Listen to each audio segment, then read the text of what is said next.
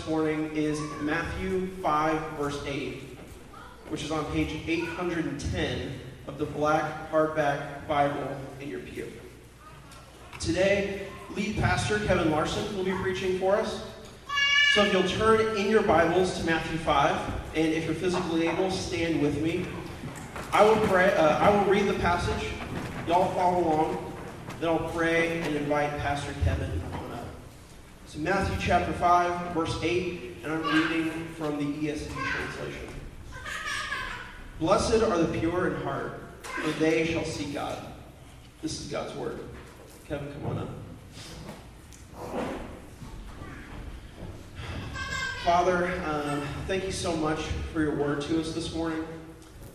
God, you use these words to reveal yourself to us, to shape us and mold us to be more like Jesus. I pray you would do that this morning. I pray you would purify our hearts as individuals here, but as a church community. God, we want to see you. We want to see you work in our homes and in our church and across our city. God, this morning, I lift up Pastor Kevin to you. I pray that you would have already been working in his study and his writing this past week. I pray that right now you'd be working in his words to us today. God, would we hear your word? Would we obey it? Would we look more like Jesus than we have before? God, we thank you for everything that you've blessed us with. And most of all, we thank you for Jesus and everything that he's done for us. It's in his name that we pray. Amen.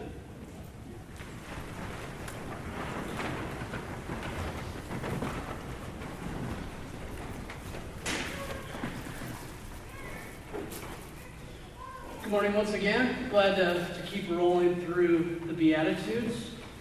Several years back, British documentary filmmaker Ruth Whitman began a new life in the United States, and her husband took a job in Silicon Valley, and she followed him here, and she explained in an essay she wrote for Vox that one of the most surprising differences she noticed, and one that stood in stark contrast to her grumpy, cynical homeland, was that Americans, she said, are obsessed with happiness.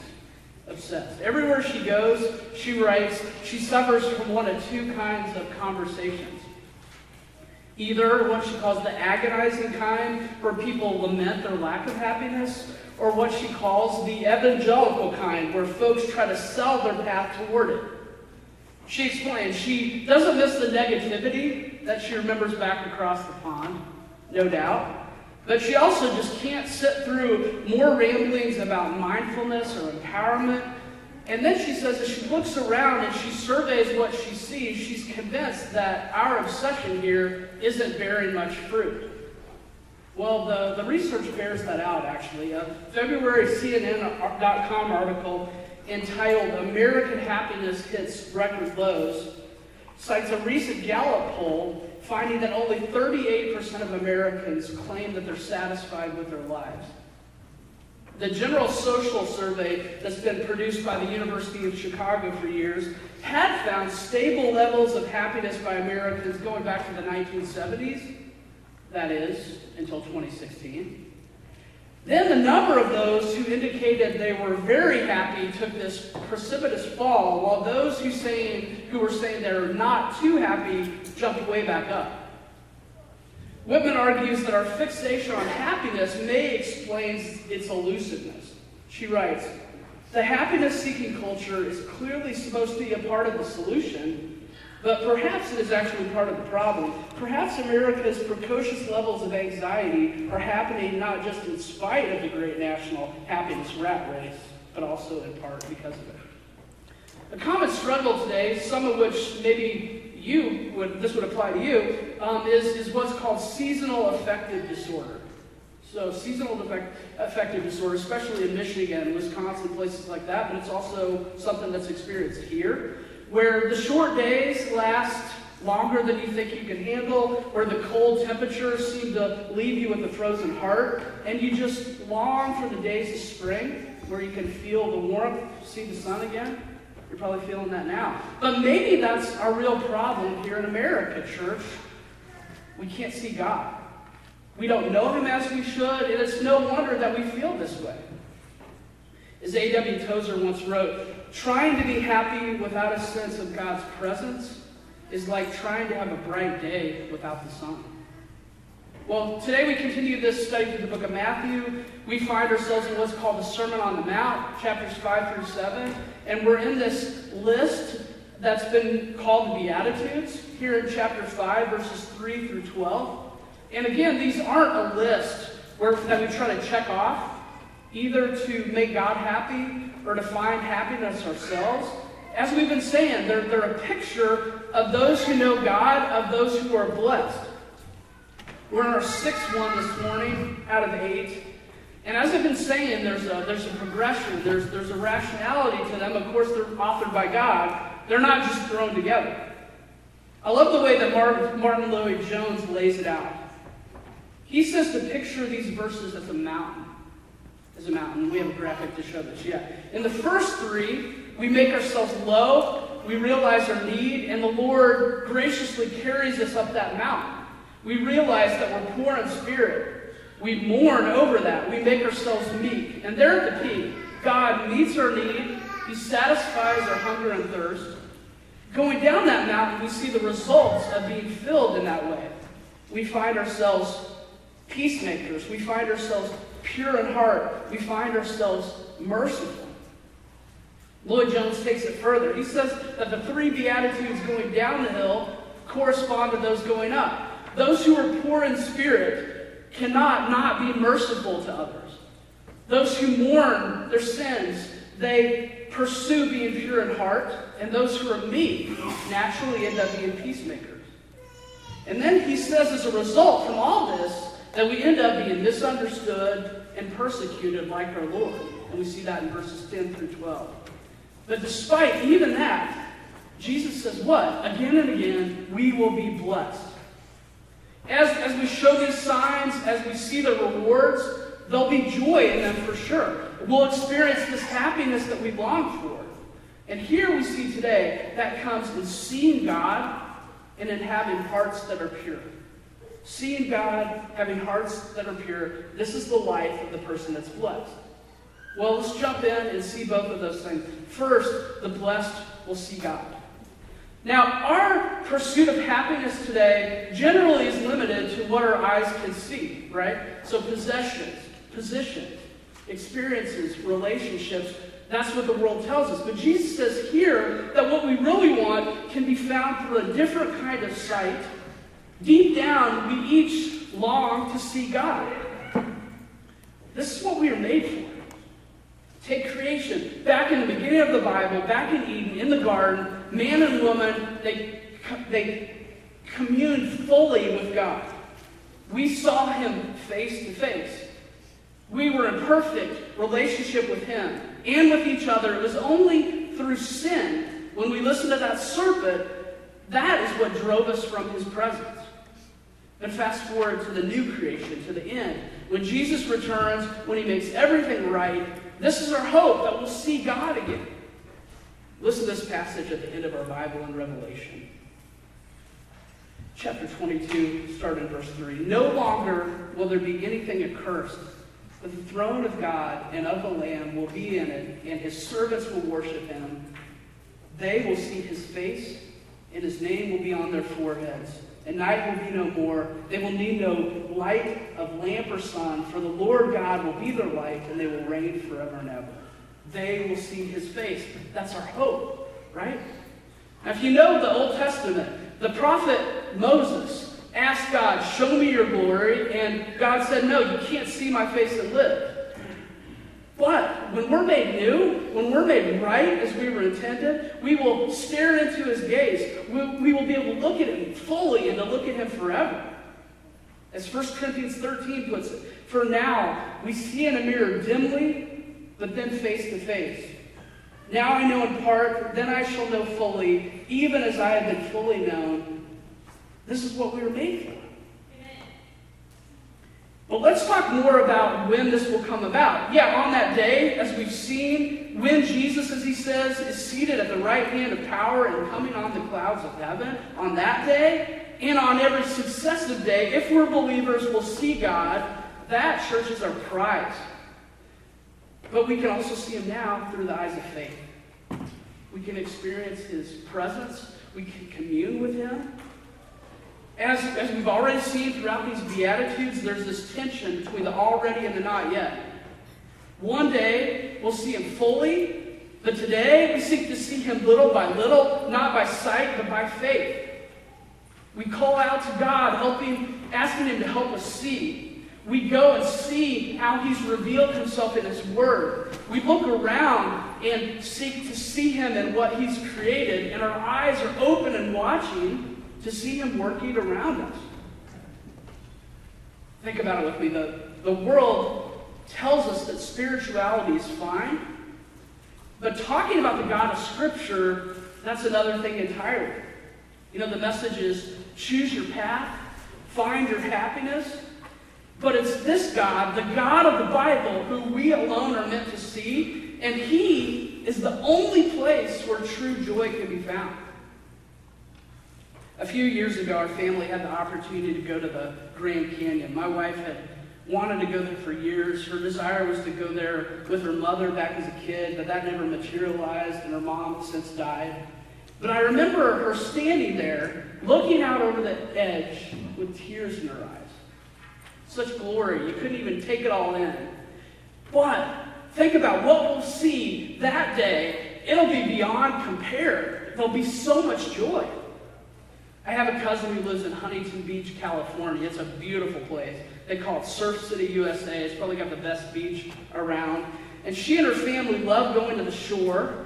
And they can go there every day, of course, but they don't, right? You know, they've gotten used to it. They have other things going on. We do the same thing when it comes to seeing Jesus by faith. But as we do, we miss out on so much joy. This is ours now. This is our privilege to see the Lord. But whether we're talking about the Grand Canyon or we're walking on the beach, we'll often miss out on the glory. And why is that? Because we'll probably be staring at our phones, right? Have you caught yourself at a place like that, looking at your phone, getting used to it really quick? Don't our devices, and especially social media, keep us from seeing the Lord? I think Satan, more than anything, wants us not to see God. We could argue that that's where the Bible is going, and Satan wants to interrupt that. It's what we were made for, to see him. But there are even deeper problems why we can't see him than just distraction. There are two things that make it really hard for us as finite, fallen humans. Well, the Bible says that God is invisible, first of all, right? 1 Timothy 1:17 praises the King of the ages, immortal, invisible, the only God, to be honor and glory forever and ever. Over in chapter 6 of the same book, in verse 16, Paul calls out to the one who alone has immortality, who dwells in unapproachable light, whom no one has ever seen or can see. So the Lord is invisible. But there's a second problem, maybe bigger even, is that he's holy. Right? This means that he's separated from us, he's majestic, and it also means he's separated from sin. He's completely pure. And as Hebrews 12:14 says, we're to strive for peace, but we're to pursue holiness, without which no one will see the Lord. We're also not holy like him, and that's a massive problem. That leads to the second what we see here. Second, the blessed are pure in heart. We talked about our prize. We get to see him one day. This is our race, pursuing that purity that leads to this vision of God. Back to the way I started. What's the main advice that we give people today when they talk about finding happiness? Well, don't we tell people, follow your heart, man? Right? But according to the Bible, this is the opposite of what we should say. Jeremiah, the prophet, says this in chapter 17, verse 9. The heart is deceitful above all things and desperately sick. Who can understand it? So we assume that we know our hearts well, that our hearts are basically good, but no, because of our sin, they actually lead us astray. But what do we even mean when we talk about our hearts? We're not talking about the cardiac muscle that's somewhere here in my chest. We're not talking about just our feelings as opposed to our thinking.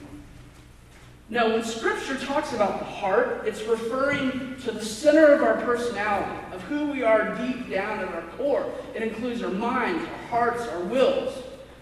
And all of our Bibles, and this verse right here, assume that our hearts simply are not pure.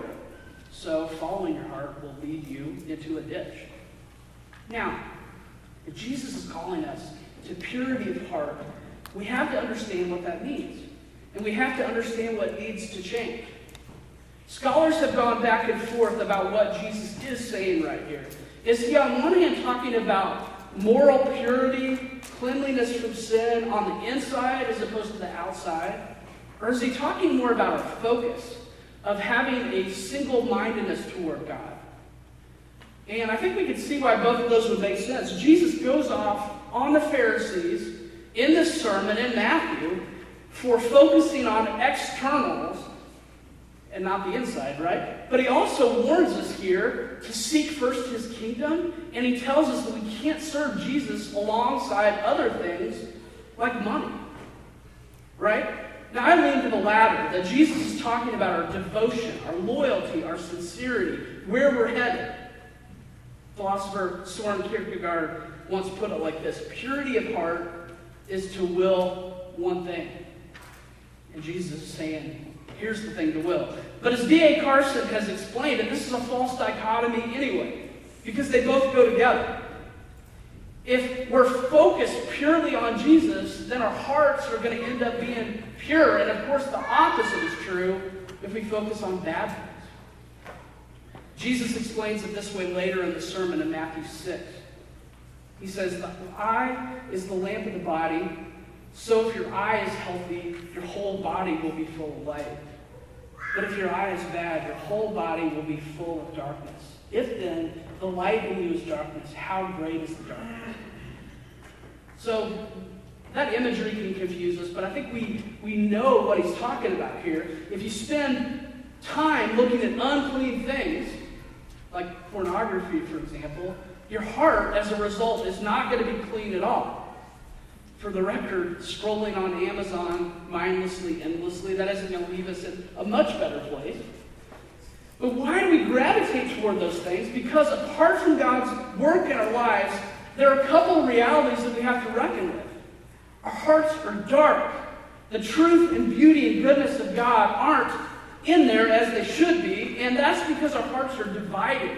We put other things there instead of the Lord. Think about it this way. You're there on the beach. Of course, you've got your phone, and you've probably done this before. You could hold up a seashell, we'll say, and take a photo, and you can make the photo look like the sun's not even there, right? The shell's right in front of it, and you take the photo. But then you walk a little bit further, you drop your phone in the sand, you get your lens all dirty, and then every photo after that, at least for a while, looks like trash. That's what our hearts naturally do. Other things eclipse his glory in our hearts. They get in the way. And then, as a result, our hearts distort the glory and things all around us. Our hearts are divided, they're distracted, but they're also dark and dirty. And again, that's the problem as much as anything with our phones and with social media, because we end up desiring things other than God. We long for that vacation, that gadget, that new outfit, that new guitar. Yeah, that too. Whatever it is, our hearts are divided and they end up more and more dark. We're called to be pure in heart.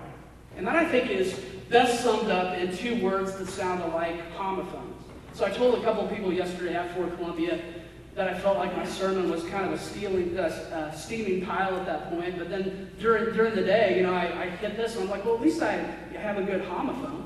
I'm way past alliteration, but like, hey, this is kind of cool. But holy and holy, right? We're to be holy for God, W-H-O-L-L-Y. We're to live out the first commandment. We're to have no other gods before him. We're to turn from our idolatry and worship him alone, to have hearts that are single, that are devoted toward him. This, of course, is saying that we shouldn't replace the God of the Bible with Buddha, some other figure.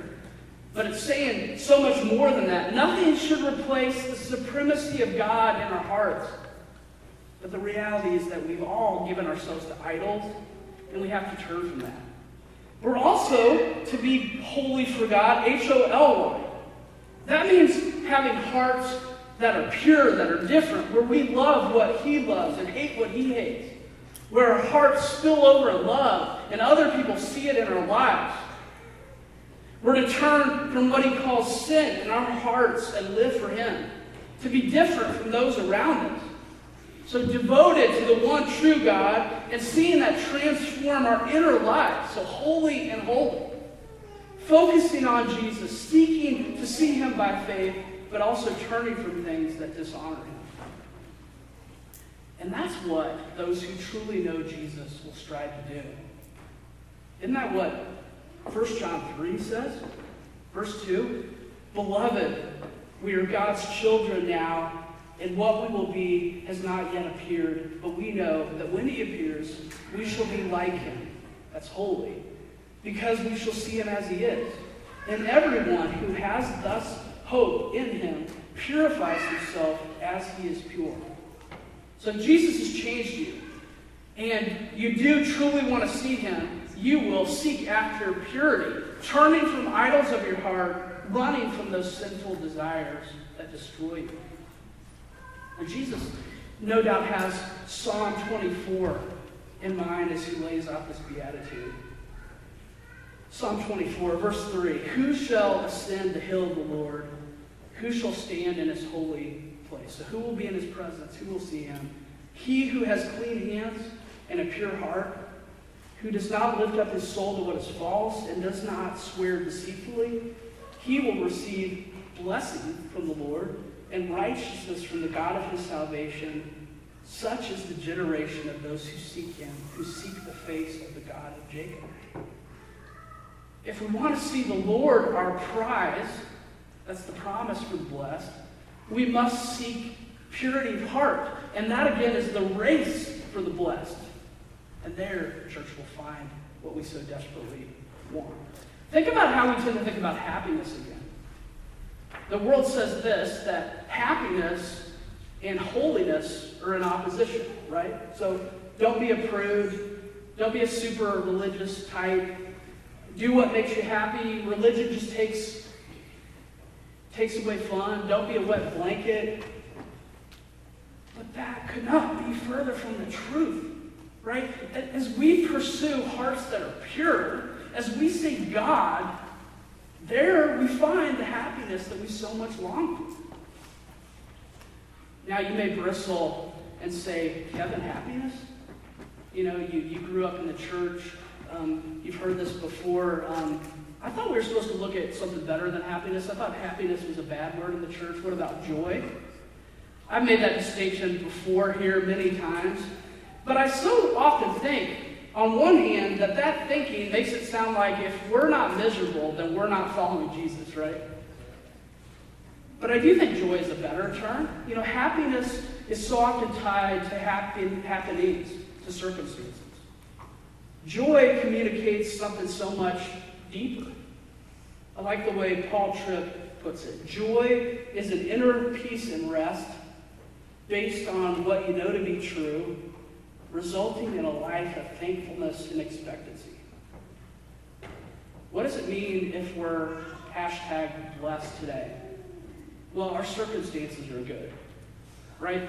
The photo from the beach, the great food you picked, you know, the selfie with your bestie at the party, the new cute outfit, the really sick ride. That's the blessed life. That's the happy life. At least that's what people say. But those things won't last. And most of our lives aren't really like that. We just put forth our best image on Instagram. Right? We're normally wrestling with trials, trying to keep our head up. Joy means that when there are clouds, we can still see the sun. Even if we're having a day that we would not talk about on Facebook, we don't fall apart. We don't lose hope because we have something deeper. We can see God in it all, and we can keep going as a result. My favorite author, you may have heard of him, put it this way. He writes, joy, the way the Bible describes it, carries us along like a current.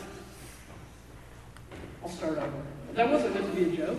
I meant what I said. Joy, the way the Bible describes it, carries us along like a current. It churns beneath the surface of our circumstances, compelling body and soul to keep going.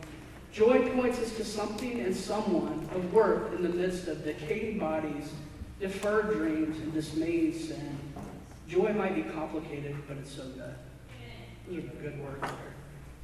Happiness, joy is ours as we pursue hearts that are pure, and through that we see the Lord.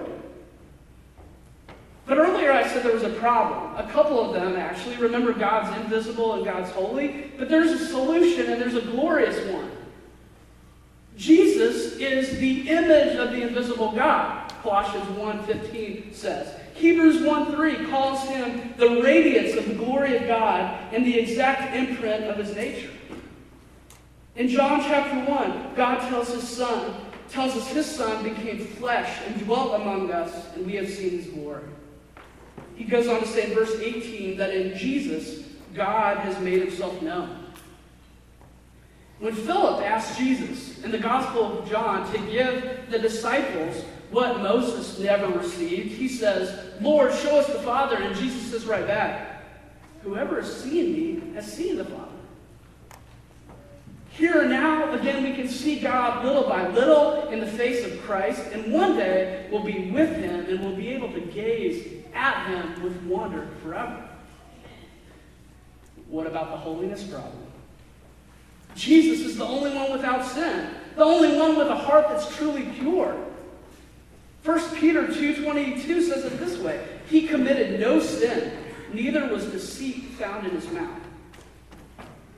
And then it goes on, when he was persecuted, verse 23 says he didn't fight back. And that leaves us a pattern to follow. But verse 24 is huge. He himself bore our sins in his body on the tree, that we might die to sin and live to righteousness. By his wounds you have been healed. What does that mean? Jesus died as a substitute for us. He paid the penalty we deserved for our impurity so that we could come into God's presence again, so we could see him. So that's the amazing solution, so we can have pure hearts and again see God. This is who the Son is. This is what he's done. But we also need the Spirit, who is holy, to apply that to our hearts. And he's done that. 2 Corinthians 4:4 says Satan has blinded us to the glory of Jesus. But verse 6 says, if we're Christians, God has set us free. And now we can see the glory of God in the face of Jesus Christ. Now we can live holy for him. We can be holy before him again. But obviously, we're still battling idolatry and the resulting impurity every day. We struggle to see God by faith. I want to talk a few minutes about how we go about pursuing hearts that are pure. And these aren't revolutionary, but they're important. First, stay in trust. I mean, don't try to lead the world. Okay, that sounds crazy, but a lot of people do that. Christians try to do that. They kind of try to create their own zone, their own bubble, where sin won't impact them. But listen to the great poet from my youth, a man by the name of Young MC, who warned us from becoming a monk and trying to lead the situation. It doesn't work. Remain and rest in the Holy Spirit, whose passion is to make us holy. Second, pray and strive. Call out to God. Ask him to make you holy. Ask him to give you faith, but also strive. That's a word that if you sat under our preaching for a while that you should kind of bristle against. Strive. Are we supposed to do that? Well, we can't just sit there. This has to be an active thing where we fight temptation, where we struggle to be in God's word, where we live in community even when it's hard. Holiness is a struggle. Third, focus and enjoy. Unplug. Yeah, it's hard. Learn the practices of Sabbath and solitude. Turn off your phone. Grab a journal. Get yourself a nice fountain pen. Find a comfy hammock if that's what it takes. If we want to see, we have to be able to listen. We need some silence. And that comes really hard in today's world. Fourth, repent and fight. If you fall, and you will, get up and try again. If you can't see God, keep asking, keep listening. Until that day when we see him face to face, there's going to be so many ups and downs, but God is faithful and he'll do it. He just wants us to keep trusting, to keep fighting in his help. We have this promise in 2 Corinthians 13:8, where Paul puts it like this, and we all, with unveiled face, beholding the glory of the Lord, are being transformed into the same image from one degree of glory to another. For this comes from the Lord, who is the Spirit. So from this beatitude, it sounds like the more pure our hearts become, the more we'll see God. But here it's saying the more we see him, the more our hearts will become pure. He'll change us as we gaze at him.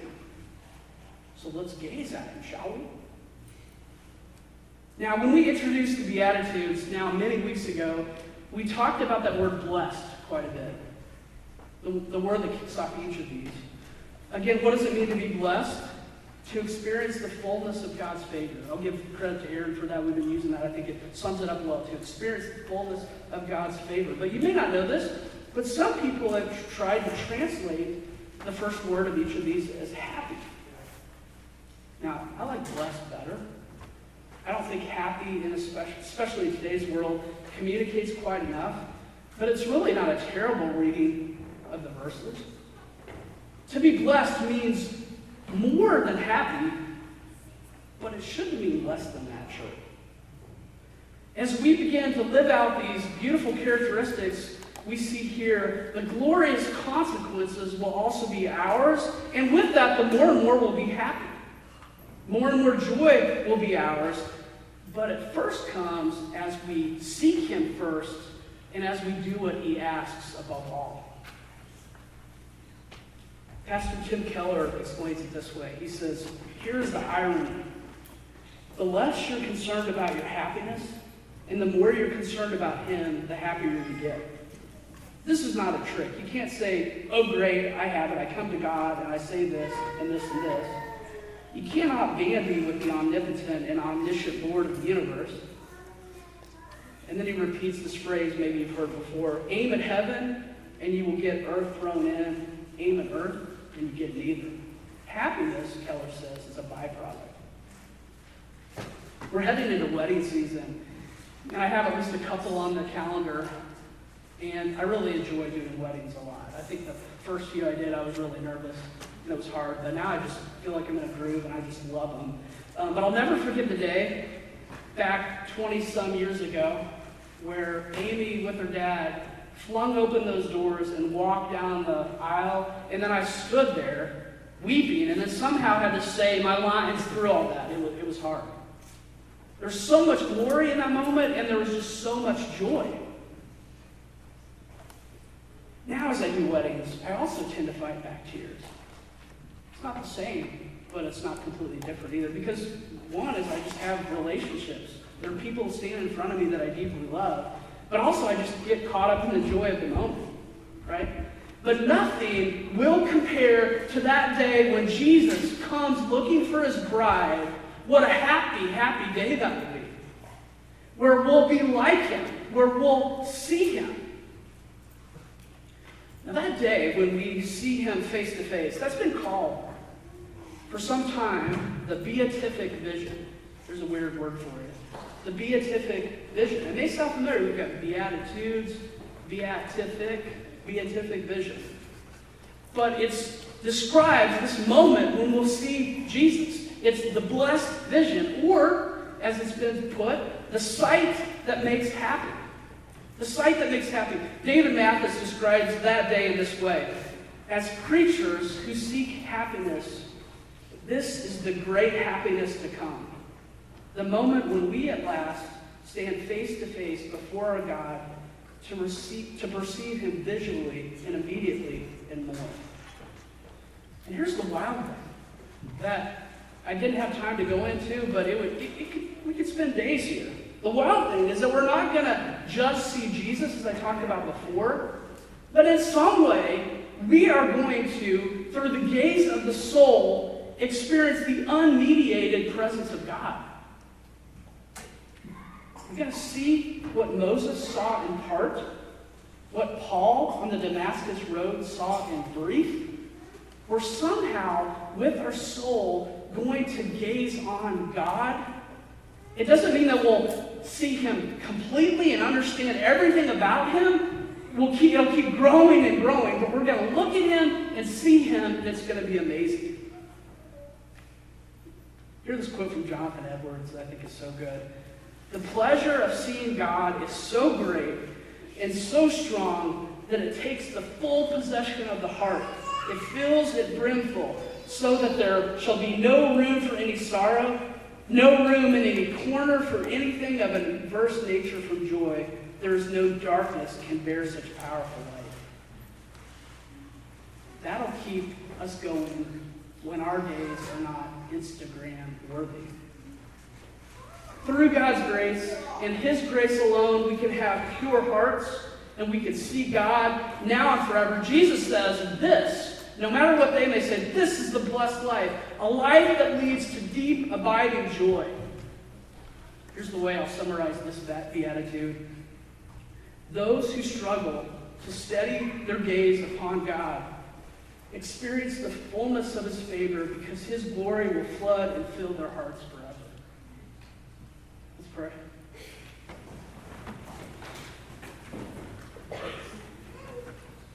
Father, we're so easily distracted and pulled to things that are lesser, that don't satisfy. And I just pray, Lord, that you would give us a deep desire to see you as we were intended to see you. Don't let us be content